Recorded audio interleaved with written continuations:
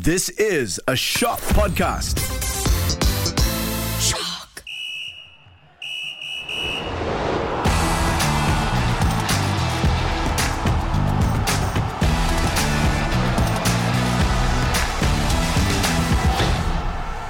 Hello and welcome to the Podball Sportscast, the podcast that wishes we were rich enough to breach financial fair play. There's three guesses about what this episode is going to be about. Okay, today we have a full house minus one. Introducing Nicholas John. Hello, hello. He is full of fair play. And also Mifzal Malik. And I'm not full of fair play. But he's full of it. I am Faisal America and I'm full of that thing that I do in the mornings. Karami Kamil isn't here. He got sent off for choking a Crystal Palace player. Now, let's talk about the story that just broke, guys. The Premier League has charged Man City with over 100 financial fair play violations over a period from, I think, 2009 to 2019. Mifzal wasn't even born when it started. Among other things, City are accused of misreporting the financial reports to the league, pretty much cooking up their books, I guess, not disclosing the full salary of their then-manager, Roberto Mancini. Apparently, he was earning much more than what was declared. Also, that City have not fully cooperated with the EPL's probe, and the City are accused of also not complying with UEFA's FFP rules over a 5-year period.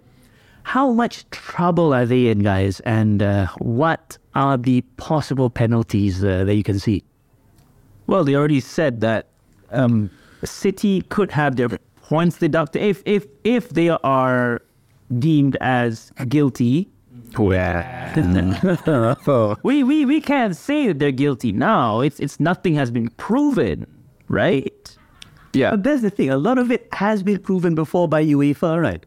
Yes, and then they appealed it, and then whatever punishment. Yeah. Okay.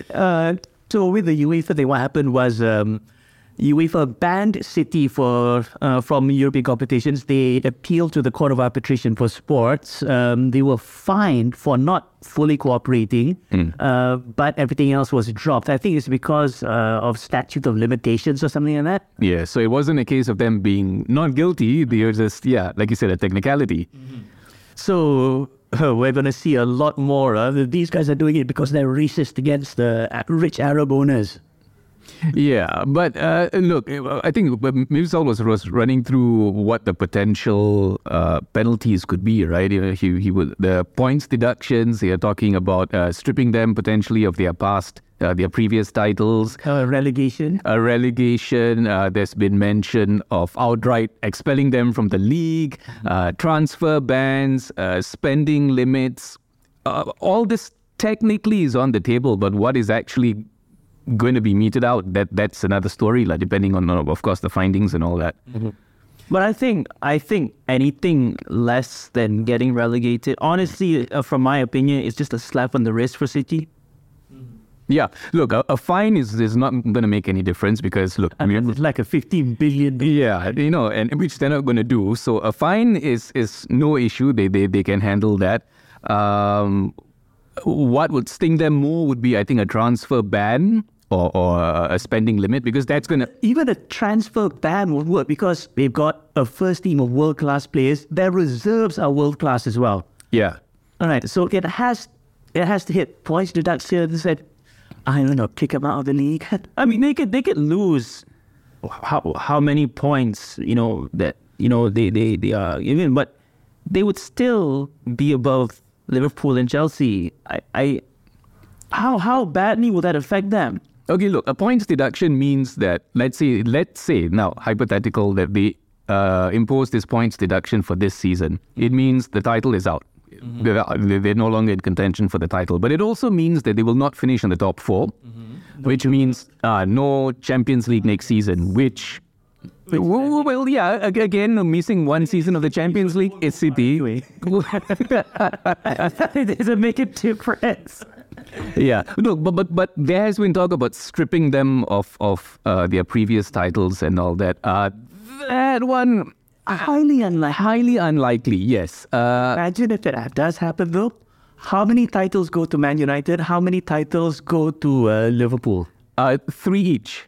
3. If I'm not mistaken, because technically if they get stripped of the title, it goes to the runner-up, right?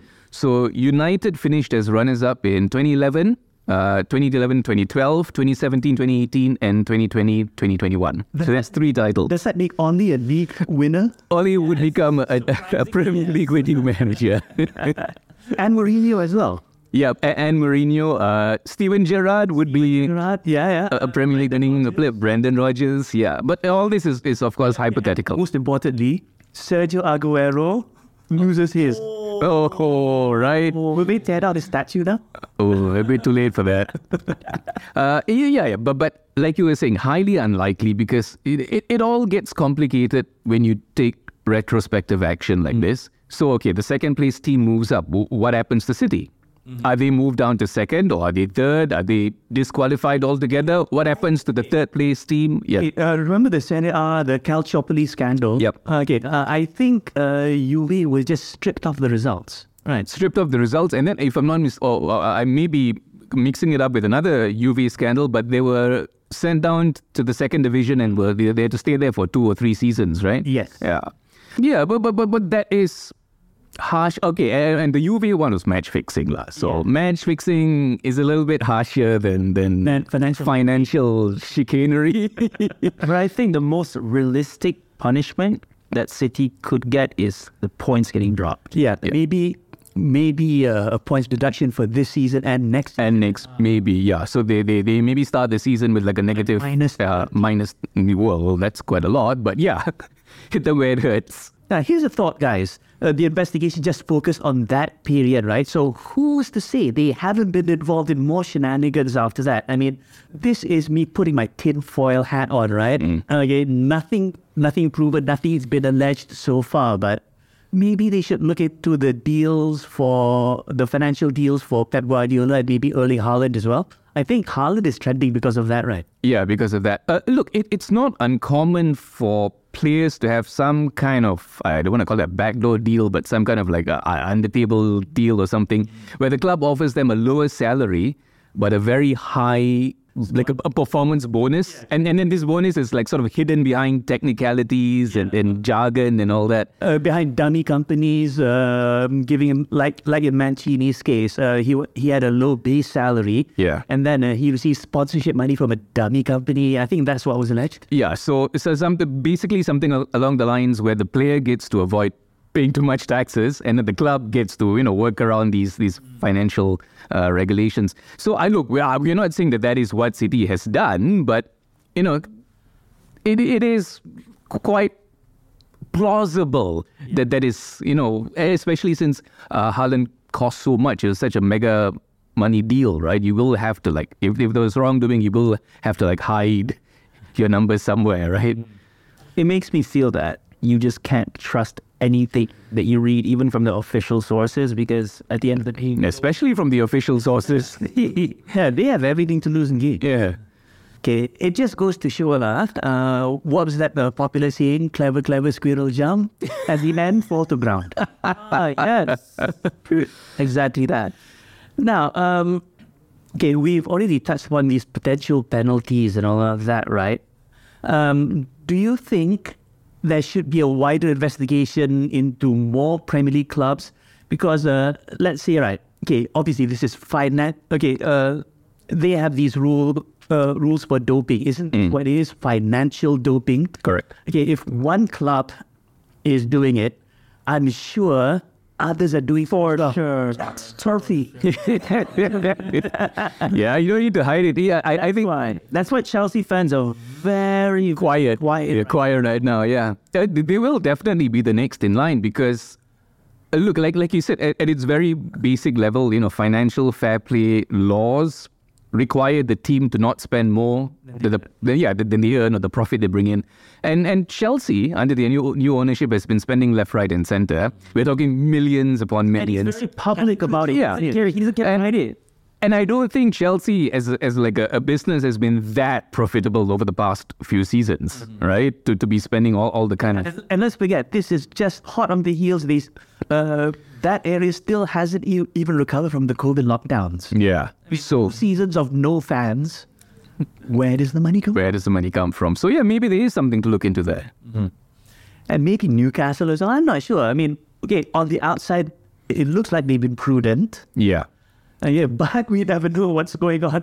Give them a couple more seasons and then things will become clearer, yeah. Inside the covers of their financial books. Okay, I'm going to put away my tinfoil hat now. No more conspiracy theories. All this for City came when they failed to reduce the Premier League gap with leaders Arsenal. City lost 1-0 to Tottenham on the same weekend that the Gunners were beaten by Everton. How's that for a segue, guys? Okay, so the gap between City and Arsenal now remains at 5 points, and it could have been 2. Yeah, look, it was a bad weekend for the top two teams. But of the two results, I think Arsenal's loss to Everton was the more disappointing one for Mila. Because, look, the Gunners do occasionally display vulnerabilities, weaknesses here and there.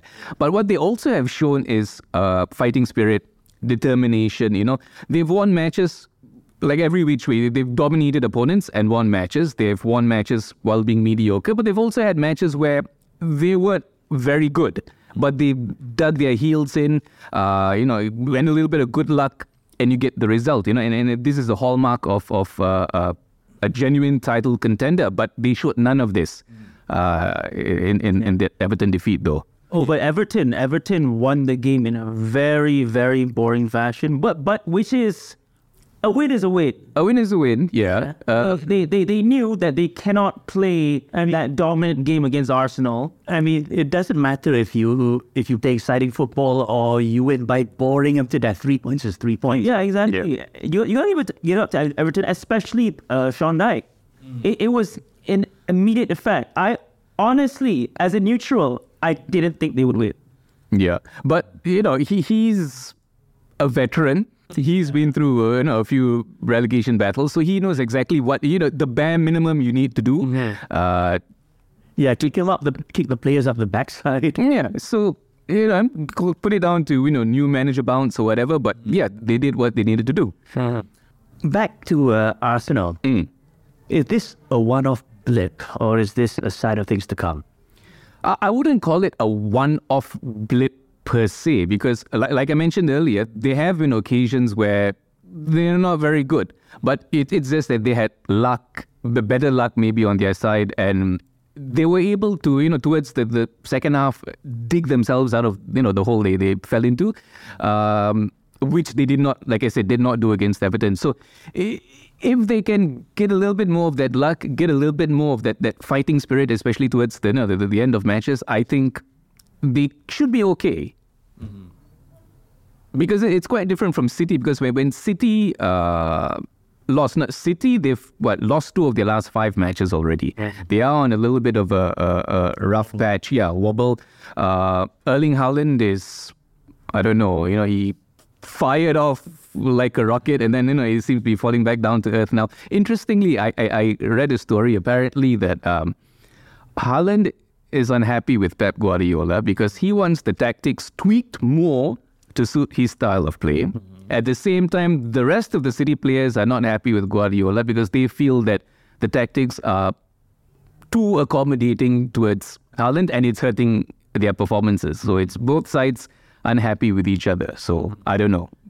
Okay, let's move on to Manchester United. 3rd place currently. They beat Crystal Palace 2-1 despite losing Casemiro to a red card. Heart attack. Controversial circumstances, I would say. Yeah. Look, his absence is going to be a huge blow. He has been one of United's top performers. If I'm not mistaken, he will miss... They've got a double header against Leeds and then Leicester. So these 3 matches, he'll be out. On top of Christian Eriksen being out through injury as well. So United signed that backup guy, right? Sabitzer? Yeah, Marcel Sabitzer. Marcel Sabitzer, as backup. Thank God for that. But even then, to be without Eriksen and without Casemiro for the next 3 matches, it's going to be rough. Fear blow. I don't know why he did that, though. I really don't know. I don't know. He was not even involved directly in that clash. But when you see the VAR replay on TV, it looks bad. But then when you look at some of the visuals from different angles, Yeah, there have been different angles Yeah. that and they were hugging it out. I understand what happened, why he did that, what he did. From another angle, it shows him grabbing the collar, and still, why would you need to do that? Why would you have to get involved? well, he is South American, so they are hot-blooded and hot-tempered. But I was disappointed. It's going to be a huge loss for United for not having him on for 3 games. Yeah. All right, Liverpool's misery season continued with them losing 3-0 at Wolves. Next. Sorry. What was that again? Could you mind repeating that? Slowly. Liverpool's misery season continued with them losing 3-0 at Wolves. Next. Yeah, even Jurgen Klopp was struggling to find excuses this time. Mm-hmm. No 4.5-hour journey for them. I read that he didn't even see the third goal as a goal. He didn't even, that wasn't qualified to be a goal in his book. What's that about? Well, yeah, like Pep and Klopp have been quite heavy on the excuses, this last few games. But that speculation about Klopp is sort of like already starting to pick up steam. It's obvious. As I don't even his most ardent supporters before, they're not saying anything like against him, but they're starting to quiet down a little bit. You can tell. Yeah, you can tell he's getting like really frustrated with the ownership issue and all of that. Okay, he's a company man through and through. He's the opposite of Rafa Benitez. Remember, he was moaning all the time about not being able to sign players and all of that. Okay, Klopp is the opposite. He's always been in public. Publicly, he's always been supporting the owners and all of that. It looks like finally the cracks are showing. Yeah, I mean, there's only so much you can do in terms of, like a public display of support. And especially when the results are going against you, the fans are starting to turn and not in a good position for Klopp to be in right now. Right. Chelsea and Fulham had a goalless draw. Newcastle and West Ham drew 1-1. Brighton 1-0 win over Bournemouth. Brentford beat Southampton 3-0. And Nottingham Forest beat Leeds 1-0, and Leeds have since sacked their manager, Jesse Marsch. You could say he was showing his marching orders. Oh, good Lord. A bit too late, isn't it, Leeds? I mean, if you sacked him a bit early, you could have gotten Sean Dyche. Yeah. Oh, well, I guess there's always Big Sam Allardyce. Oh, another one. Yeah, the managerial merry-go-round continues. I read somewhere that their former assistant coach, if I'm not mistaken, his name is Carlos Corberan, who worked alongside Marcelo Bielsa back in the day. Not back in the day, it's not too long ago that he was in charge, right? Apparently, he's been considered for the job. He's at West Brom, if I'm not mistaken, so I don't know if they'll release him or not. Bielsa is available. Bielsa could come back, right? Yeah. But the trouble with Leeds now is they're in the bottom half of the table. And as we've mentioned on this show as well, managing a club in a relegation fight is a completely different ballgame. So not everyone has what it takes to succeed. So you could say that Leeds' options are quite limited at this moment. Yeah, Allardyce is available. Yeah.